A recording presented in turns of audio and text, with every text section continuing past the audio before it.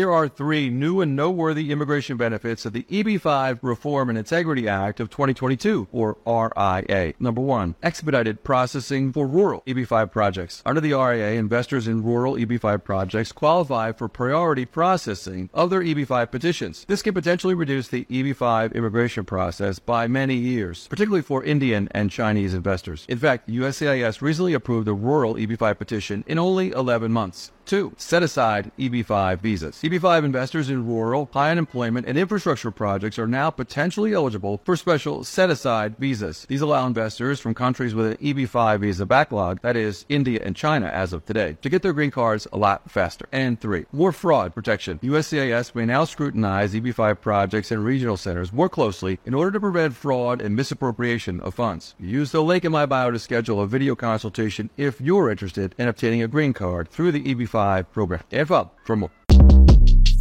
Shortcast Club.